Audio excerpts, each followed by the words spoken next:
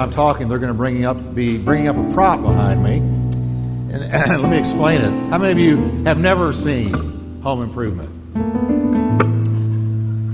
Wow! So everybody knows who Wilson is. All right. How many of you ever wish that they would put in Wilson's mouth a quote from Jesus? He was always quoting Buddha, something Hindu, some ism that was Eastern, and philosophical ramblings, and never would quote Jesus. I always wish that Wilson would say something about Jesus, so today I'm going to fulfill my fantasy.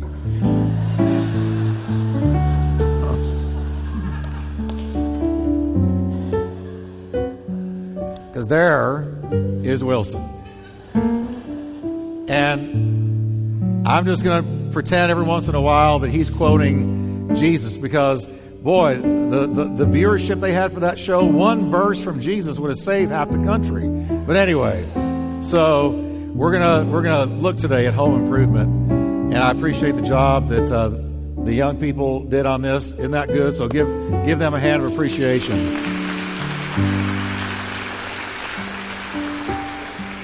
I want to focus on the home. Now, it doesn't matter today if you're married or single, because the principles we're going to be sharing are universal. And if you're single, the chances are good that one day you'll probably be married. And so you need this anyway. But if not, you still relate to people, and you're going to need these principles. But I do want to look at the home. And I'm going to quote Psalms 101 verse 2 from 3 different versions, because it's so powerful that I wanted us to really get what is on the psalmist's heart here. So let's begin with this first one, Psalms 101, verse 2. He says, I will be careful to live a blameless life, says David. Then look what he wants. When will you come to help me? I need your help, Lord. He says, I will lead a life of integrity. Where, everyone? In my own home, under my own roof. I want God's help, and if I want God's help, I want him to know he's invited into my home. Now, let's look at the next one. This is the Message Bible. Quote, I'm finding my way down the road of right living. But how long before you show up? I'm doing the very best I can, and I'm doing it where? At home, where it counts. All right?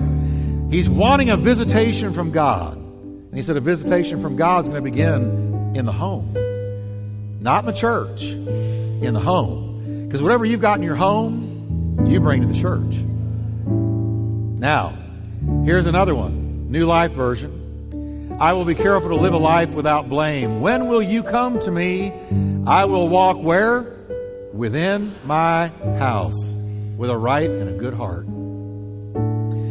So he's saying, Lord, I'm going to get right with you, and I'm going to begin in my home. Now let's pray. Father, thank you for your word. I pray for healing on the homes in this place, and healing in the homes, listening by radio, watching by video, that, Lord, you will heal homes because they're under attack, Lord. And I pray that you will rebuke the devourer off of our homes.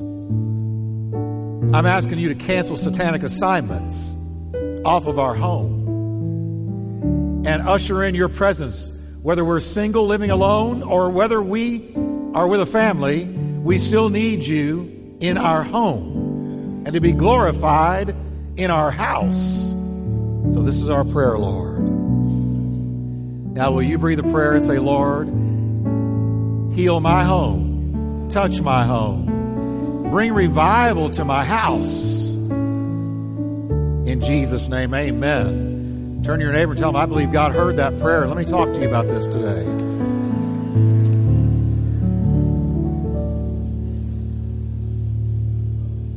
Now, in this psalm, we have David telling us how he intended to run his household and also to govern his kingdom. But his home came first. First home, then kingdom. Now, I didn't know this till I was getting ready for this message, but Psalms 101 has been called historically the householder's psalm. The householder's psalm. The psalm more focused on the home than any of the others. Now, the message of Psalms 101 is simple.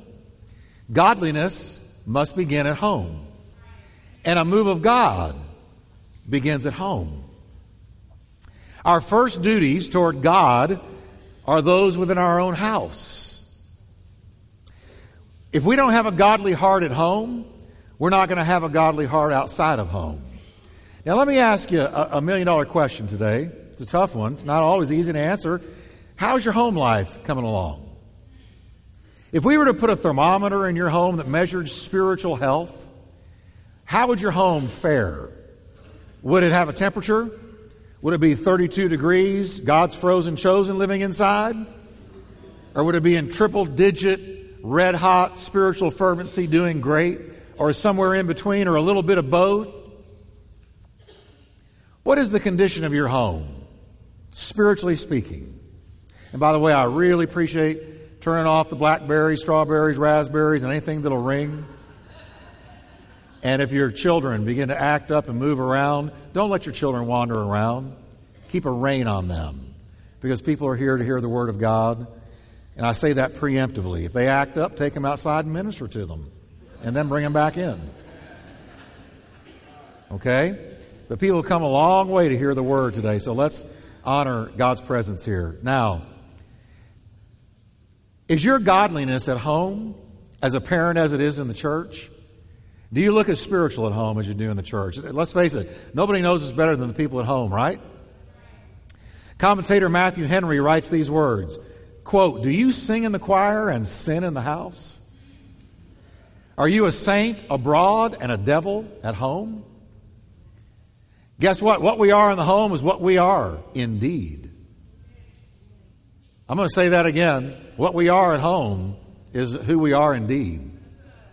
Matthew Henry goes on to say, "He cannot be a good king whose palace is the haunt of vice, nor a true saint whose habitation is a scene of strife, nor a faithful minister whose household dreads his appearance at the door." As David longed for a visitation from God, he knew that a visit from God really needs to begin at home. We need God moving in our homes. We need revival in our homes. We need worship in our homes. We need the peace of God in our homes. We need the Word of God reigning in our homes. We need the name of Jesus magnified in our homes. We need the homes to be places that the devil truly fears. That's what we need in our homes. David's prayer in a nutshell was this: God in my house. May God be in my house. Revival begins at home. If we're having a revival at home, if all of you had left a home this morning, all of us together from a home that was in revival, look what would happen in these services. Boy, we'd be in Pentecost immediately. Instead we drag in and say, "Patrick, you better preach me up." Hey, let me tell you something. God's about to invade our homes. God's about to invade our homes. David makes it clear in the psalm that he was intent on protecting his home. He's very clear. He says in verses 3 and 4, he commits to inward righteousness by maintaining purity of eye. He says, quote, "I will set nothing wicked before my eyes." Verse 3. Then he takes a stand against a backslidden heart. "I hate the work of those who fall away," he says. "It shall not cling to me." My heart in my home will not be a heart that is backsliding. I will have a fervent, true, genuine heart for God in the home when nobody's looking. When the doors are shut and the curtains are drawn, I'm going to glorify God in my house. Who I am at church is who I am at home. In verses 5 and 7, he focuses on the outside by resolving to keep the influence of unseemly characters far from his door. And he names them: the slanderer, the arrogant, the deceiver, and the liar will not be welcome. He says none of these influences are getting into my home. In verse 6, he commits to surrounding his home with positive influences, going so far as to only hire a faithful man to work on his property. He said, I'm only going to hire the faithful of the land to work at my home. Of course, he didn't have TV. where the slanderer and the arrogant and the deceiver and the liar comes into our living rooms every single day. I wonder what David would have done with a TV. I wonder what Jesus would have done with a TV. I wonder what the Apostle Paul would have done with a TV, or at least most of what's on it. That's free. I detest that box. Most of what's on it. In verse 6, he commits to surrounding his home with positive influences. He says, I'm not only the man of the house, but I'm the protector. I'm the guard. I'm the watchman at the wall. That's my place. And sir, you, the head of the home, you are the protector, the watchman, the guard. And if you've got a single parent home and dear sister, you're the parent. You're still the watchman. You're the guard. You're the protector, not just the parent in the home. I tell you, the devil's trying to get into every house in this sanctuary. There are satanic assignments against homes, satanic assignments against marriages, satanic assignments against the finances, because the devil knows if I can destroy the home, I can destroy the testimony. We've got to understand that when we're a Christian home, Christian marriage, Christian family, there's a great big target painted on us, and Satan's targeted us, but good news, greater is he that is in you than he that is in the world. But we've got to get smart about it. We really do need to get smart about our home, because that's where God wants to glorify himself. Why did David care so much about the home? Because our home is important in every single thing in life. If we're defeated at home, we're essentially defeated everywhere. Because if you leave your home defeated, you drag it with you everywhere you go that day. If your home is full of turmoil, chaos, strife, criticism, no joy, arguing, anger, which I'm going to talk about today, you carry that ball and chain with you everywhere you go. It's on your countenance, it's in your testimony. It takes the wind out of your sails, and believe me, it's affecting you. And so we've got to win the victory first at the home. Not in the church, but in the home. The church is just a bunch of families gathered together. The home is the training camp for our faith. It's the first place we learn to exercise forgiveness, patience, unconditional love, long-suffering, mercy. Where are you going to learn it more than at the home, where you live with people 24/7? You got to learn to forgive. You got to learn to be patient. You got to learn to deal with anger. You got to learn all these things. Now, as David resolved to protect his household, we've also got to resolve that we're going to watch out for the enemies that Satan has sent against our home. Now, some of the enemies and some of the issues I'm going to deal with in the next few weeks are these: anger and bitterness. Today I'm going to talk to you about the danger of anger. Second, next week, communication breakup, communication breakdown, how to understand each other. 98% of problems in the home are communication based. The week after, looking at the root cause of arguments. I'm going to show you how to have a good fight. All right. And then we're going to have a funeral service one Sunday, and we're going to bury the long overdue, worn out past. We're going to learn to let the past be the past. Why? Because it's past. We're going to learn to leave it here and walk out and never bring it up again. Amen. We're going to learn how to not get historical and hysterical. We get hysterical, then we get historical. You know, but I'm not going there, because I'll spend all my time there and mess up today. So, but don't miss it. How to avoid going historical and hysterical. Now today, the danger of anger. We live in what's been called the age of rage. It is the age of rage. Road rage. Rage everywhere. Turn on the TV and watch the news. All you see is people offended, angry, walking around with chips on their shoulder, mad about this, mad about that, spitting, spewing, always mad, always angry, and that bleeds over into the home. Anger is one of the major sources of stress in the home. Anger. In marriage and in the home, I really believe anger rivals lust as a killer of marriages in the home. Now, let me give you a little bit of a sense of relief. Everybody gets angry. As a matter of fact, the Bible tells us to get angry. Did you know that? Be angry. Gives us permission right there. Be angry, but sin not. Everybody gets angry. The Bible says we ought to handle it wisely.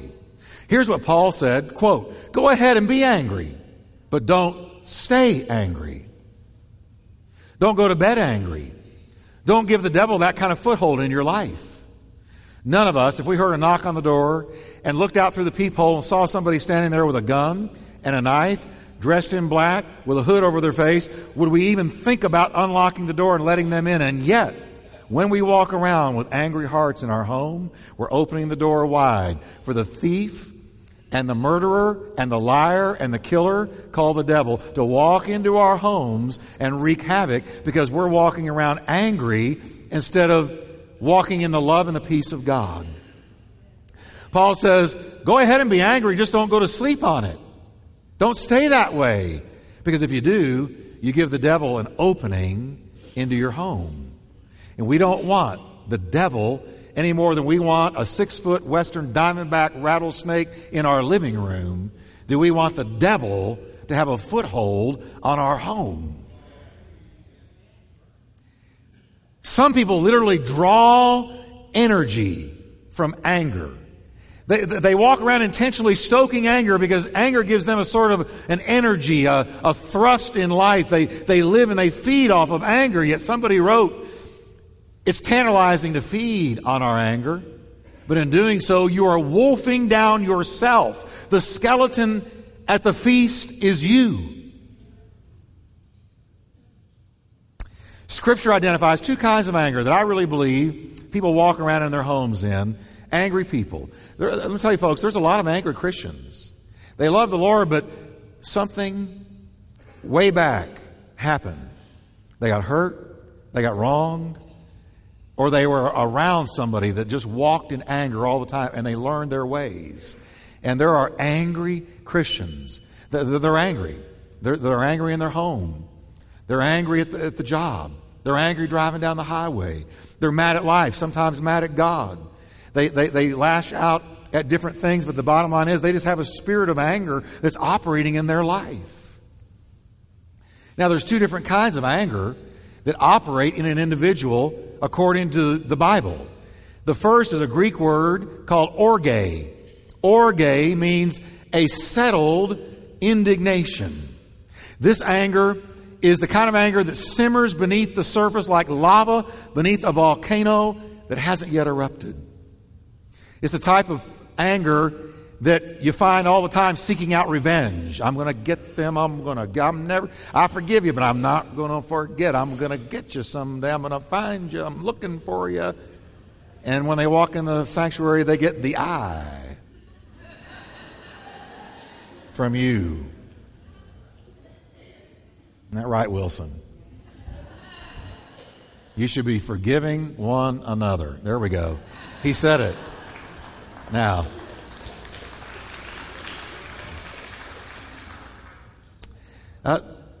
orge anger is the grudge-holding, unforgiving, bitter kind of anger. Listen, you don't have to be 10 years old to have it, to nurse it, to rehearse it. That bitter kind of anger, unforgiving. Teenagers walk around with this a lot. Mad at the parents, mad at the authorities, mad at everybody, mad at life. See, what we don't understand is when we walk in anger, it opens the door for Satan to come in and lead us into things that we would never have done before. Anger is a gateway. It's a doorway.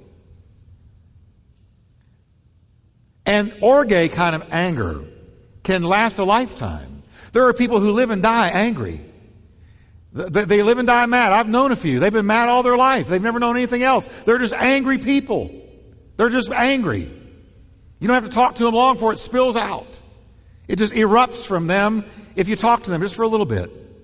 How sad to live your life angry, to live your life mad instead of glad, instead of having joy. And this orge anger, one little thing that it pulls off is it leads some people into passive-aggressive behavior.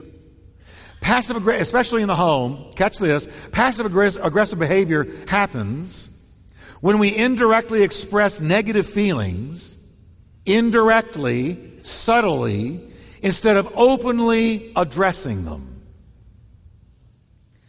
We're Christians, so we can't be walking around erupting, but we're angry, so how do I get it out? Well, it comes out in little, subtle ways. And there is a disconnect. If you live with a passive-aggressive person very long who's in passive-aggressive anger, there's a disconnect between what a passive-aggressive person says and what they end up doing. So in the home, a spouse pretends that he or she is not angry, but at the same time, they're venting anger in covert ways. It looks like this. He or she says, "Do you forgive me?" "Yes, dear," is the reply. "Everything is fine." And they burn your dinner.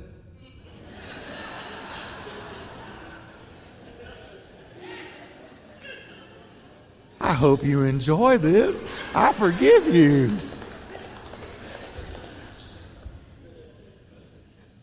Or how about this one? Are we okay?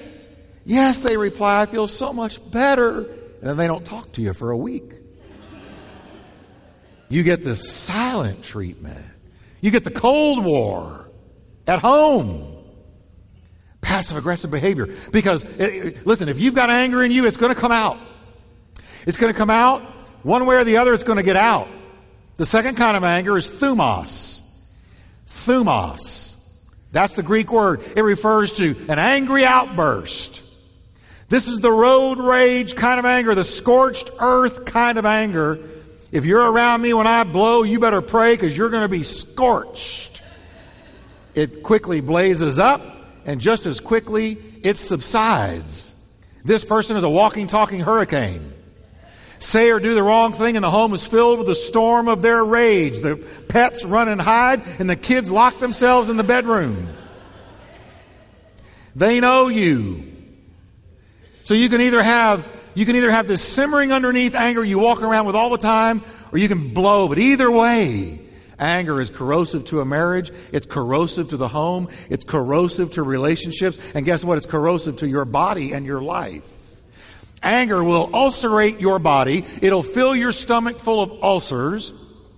It'll raise your blood pressure. It'll shorten your lifespan. It'll take your sleep away from you. Anger will destroy the quality and the quantity of your days. James said, "The wrath of man does not work the righteousness of God." The continual pelting of the raindrops of anger slowly rust away the joy and the strength of your household because there's somebody mad in there. Somebody that I'm really afraid is going to blow. Or somebody that I know is sending me mixed signals and is still mad at me. There's anger. There is a rattlesnake in the living room. There's anger in the house. Now, here's the good news. The good news is that the causes of anger can be identified and successfully removed. Amen. Now, you're going to have to make up your mind. First of all, be honest with yourself. And are you an angry person? Do you blow easy? Are you always walking around ticked about something? Mad? Simmering underneath? Well, let me give you two main causes for anger in the home. Here's the first one. Here's a big one. Are you ready? Not getting our way. Not getting our way. I think, now you say, well, I don't think that's mine. Well, hang on. Hang on. Not getting our way. See, Paul said, when I became a man, I put away childish things.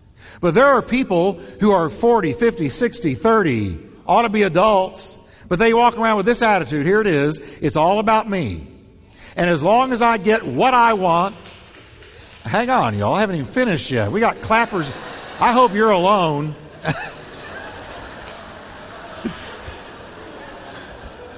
I mean, I really do. Or we're going to get a phone call after church. There's a car pulled over on the side of the highway, and they're duking it out.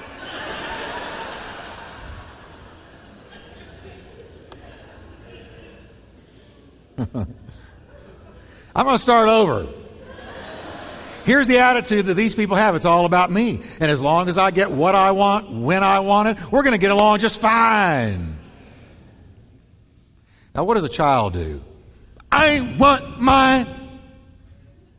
And if I don't get mine, I'm going to throw a tantrum. What's the parent's job? To teach them that that's not the way you deal with life. But sometimes that's not done, and so junior turns into senior and gets married and has a family. And they've only learned one thing: I get my way. It's my way or the highway. And if you don't do it my way, we got trouble coming. Let me tell you something. If that's you, don't get married. Don't do it. I'm not kidding. Let me give you a news flash. Marriage and the home are not all about you. And your right to have all your needs met. That's the message the world gives us. We read movie stars divorcing all the time. What do they say? Well, it just wasn't meeting my needs. It just wasn't meeting my needs. It was all about me and myself and I. See, we have a Godhead we worship. God the Father, Son, and the Holy Ghost. But the world has another one. Me, myself, and I. And they worship at the altar of me, myself, and I. But not Christians. And so the world gives us this message. If your needs aren't being met, it's all about you. You need to get out. And when our perceived rights are violated, I've got a right to this, or right to that, right to go here, right to do this, right to do that. I'm earning the money, so I've got the right to do what I want. We get angry. But the Bible teaches that life, marriage, and the home are about this: learning the fine art of unselfishness. As a matter of fact, you want to get rid of unselfishness? Get married. Because it'll get rid of it out of you at warp speed. Or your relationship will be in trouble. Now, as a Christian, here's what it comes down to. The Bible says that our model is not the world. Be not conformed, put into the mold of this world, but be transformed by the renewing of the mind. What is the renewing of the mind? When you learn the way Jesus thinks, acts, talks, lives, and you take it onto yourself. The Bible says that our model is Jesus. Listen to what he did. Ephesians 5:25 says Jesus loved the church and gave himself for her. Gave himself for her. If Jesus had been selfish, we wouldn't be here. We'd be lost in our sins, going straight to a devil's hell. Probably wouldn't even be a world right now. It would have imploded by now. John echoed the same thought, saying, He, Jesus, laid down His life for us. And we also ought to lay down our lives, listen to this, for the brethren. Well, who's the brethren? Who's the closest brethren to us? Family. We ought to lay down. Well, wait a minute, that's not my philosophy. I thought they were going to lay it down for me. But no. To get rid of anger in the home, we need to learn to give up our rights. But I've got a right to that TV show. I've got a right to that meal. I've got a right to this and that and the other. No, you don't. Who told you that? Well, Pastor Jeff, now you're going into a zone that I don't witness to. I want you to listen to this. Jesus is looking at Pilate, who had said to him, don't you know that I could take you out right now? Jesus said, contraire. Do you think that I cannot call on my Father, and He will at once put at my disposal more than 12 legions of angels, and you would be toast? 12 legions being 70,000 angels. 70,000 angels, and you, Pilate, would cease to exist. You would be an ash pile. But you know what? I don't. I can, but I won't. I could, but I shan't. Why? Because I'm going to have to lay down my life for the world. That's the only way this is going to work. So I will not use my right to call the angels to come rescue me. And believe me, they were perched on heaven's edge, watching this scene, swords drawn, waiting for one word.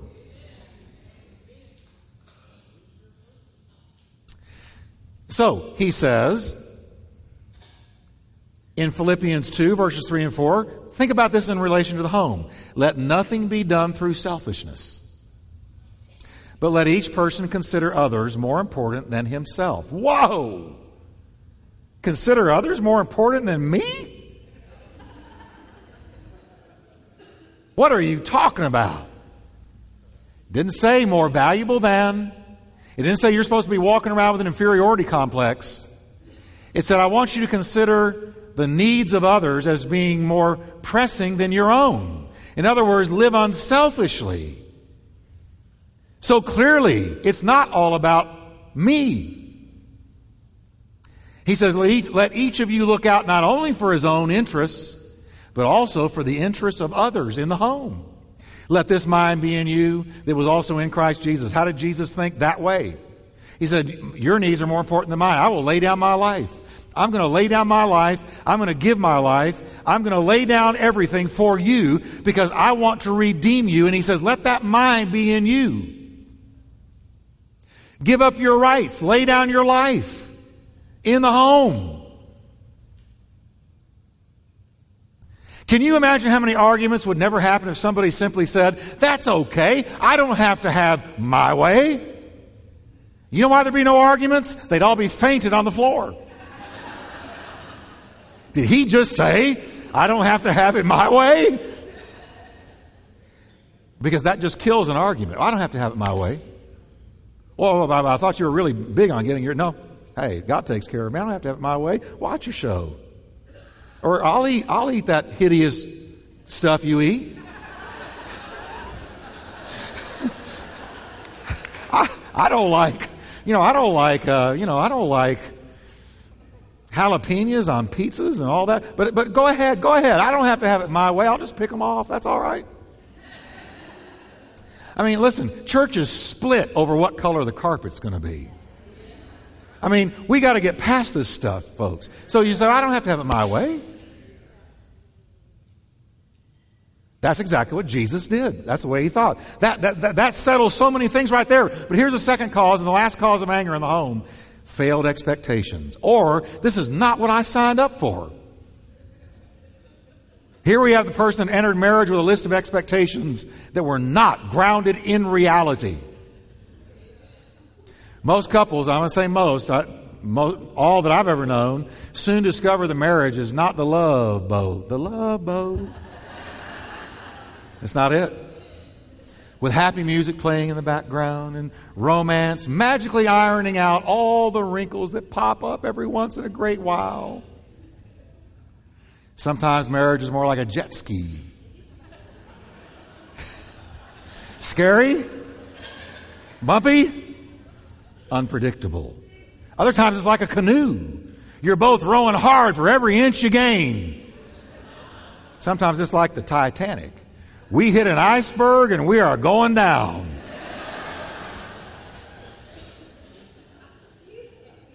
And guess what? Good news, sometimes it is the love boat. Life is good, the scenery's breathtaking, and you wonder if it could get any better than this.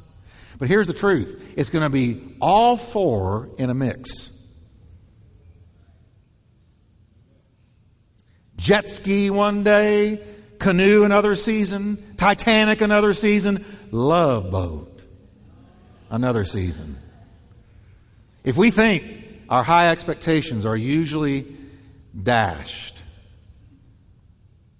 if we think it's going to be good and perfect just because we're in love, those expectations are dashed on the rocks of reality and we become angry people.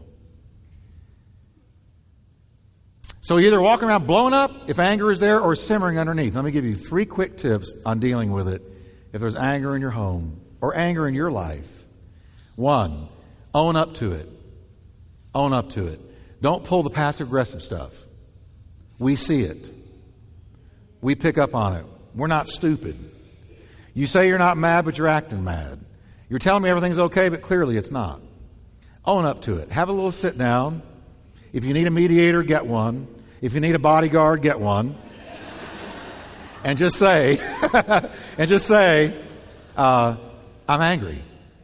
There's this and there's that, and I'm angry. And I don't want to hide it anymore. I'm angry. What are you angry about? Let's talk about it.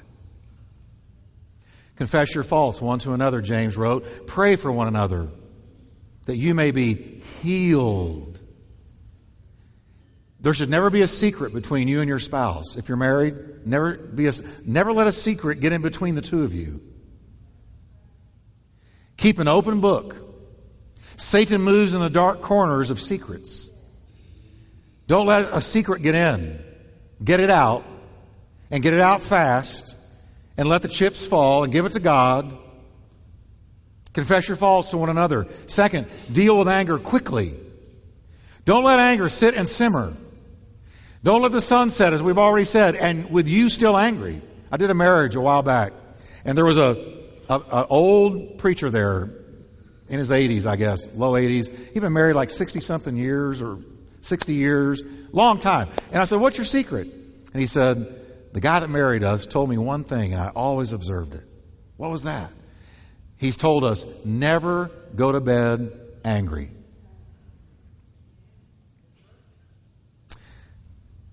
He said, we've always observed that. Sometimes we had some real late nights. But we've always observed it. Because you go to bed angry, you wake up settled in the anger. And you start nursing it, rehearsing it, and it starts cursing you. So you got to get rid of it. So forgive each other quickly. So I don't feel like forgiving. I never feel like forgiving. Welcome to the club. I'm mad. I want Texas justice.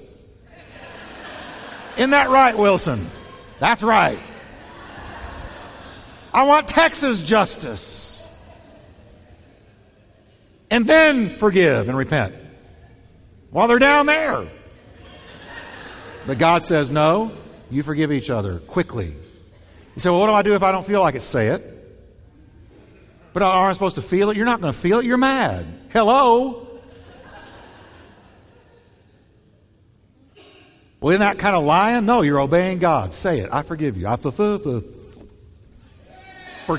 you. It's easier the second time and third time. You may have to say it 30 times in a day. But do it. Forgiveness will pull the pin out of the grenade of anger. It'll defuse anger quicker than anything. Forgive.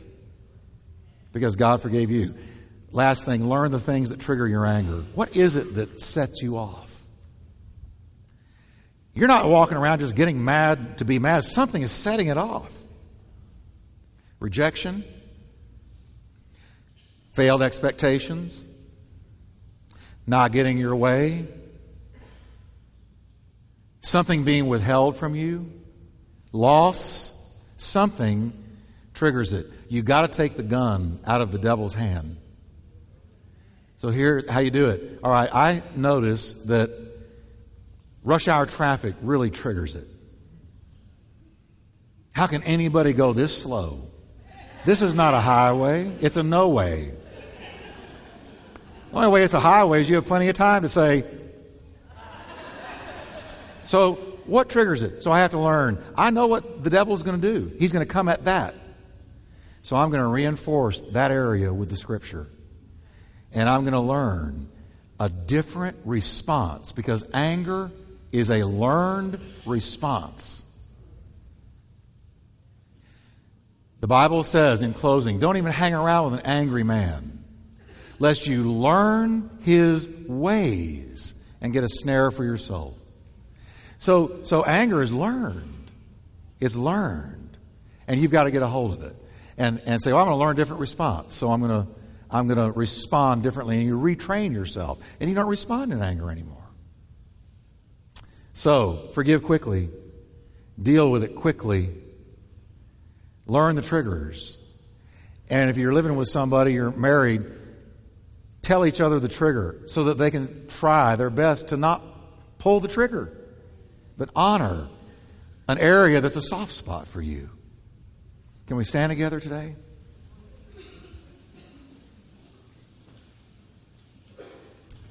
Now, what I want to do is I want to pray for us.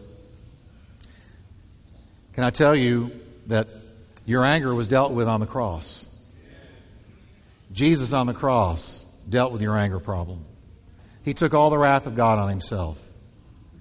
And at the cross is your solution. For everything you need, it's at the cross. I wonder if everybody in here today has taken advantage of the forgiveness of the cross. What a horrible place to be in, carrying around all kinds of guilt. And never experiencing forgiveness. How angry you could become. But knowing that God forgave you releases that anger, so much of it. So I'm going to ask us to bow for a moment. You can say, Pastor Jeff, I don't know that I've been to the cross and asked Christ into my heart. Turn to Him by faith. Why would you leave today without doing it? Why would you go get in your car and drive away without doing it? The beginning of getting a handle on all these things we talked about today is Christ coming into your heart. Or you've been saved, but you've walked away, you've drifted. It might have even been anger that made you drift. An offense at somebody in church. Something made you trip and stumble. You got angry. Do you know that God wants you to get rid of that today? Why would you drive away carrying that anger with you? You can leave it here today. I want to do something. I want to pray for people.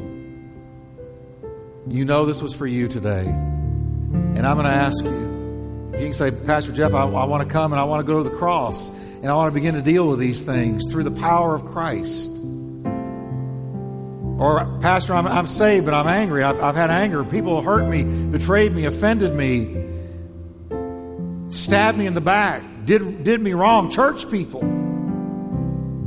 I want you to get rid of that anger today. It's infecting your life, and God wants to set you free. I want you to come down to the front. Just begin to slip out and say, I want to deal with the anger. God's going to do divine surgery right in this altar. I want you to come now. Come quickly. We're going to get rid of anger. We're going to get rid of anger.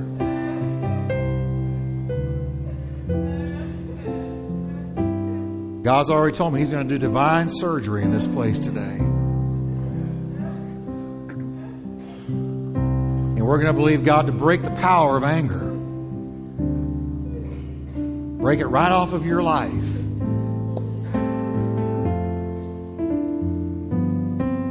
Some of you were abused emotionally, physically, sexually. And you've had a root of anger in you all these years. It's time to let it go. We're going to get set free today.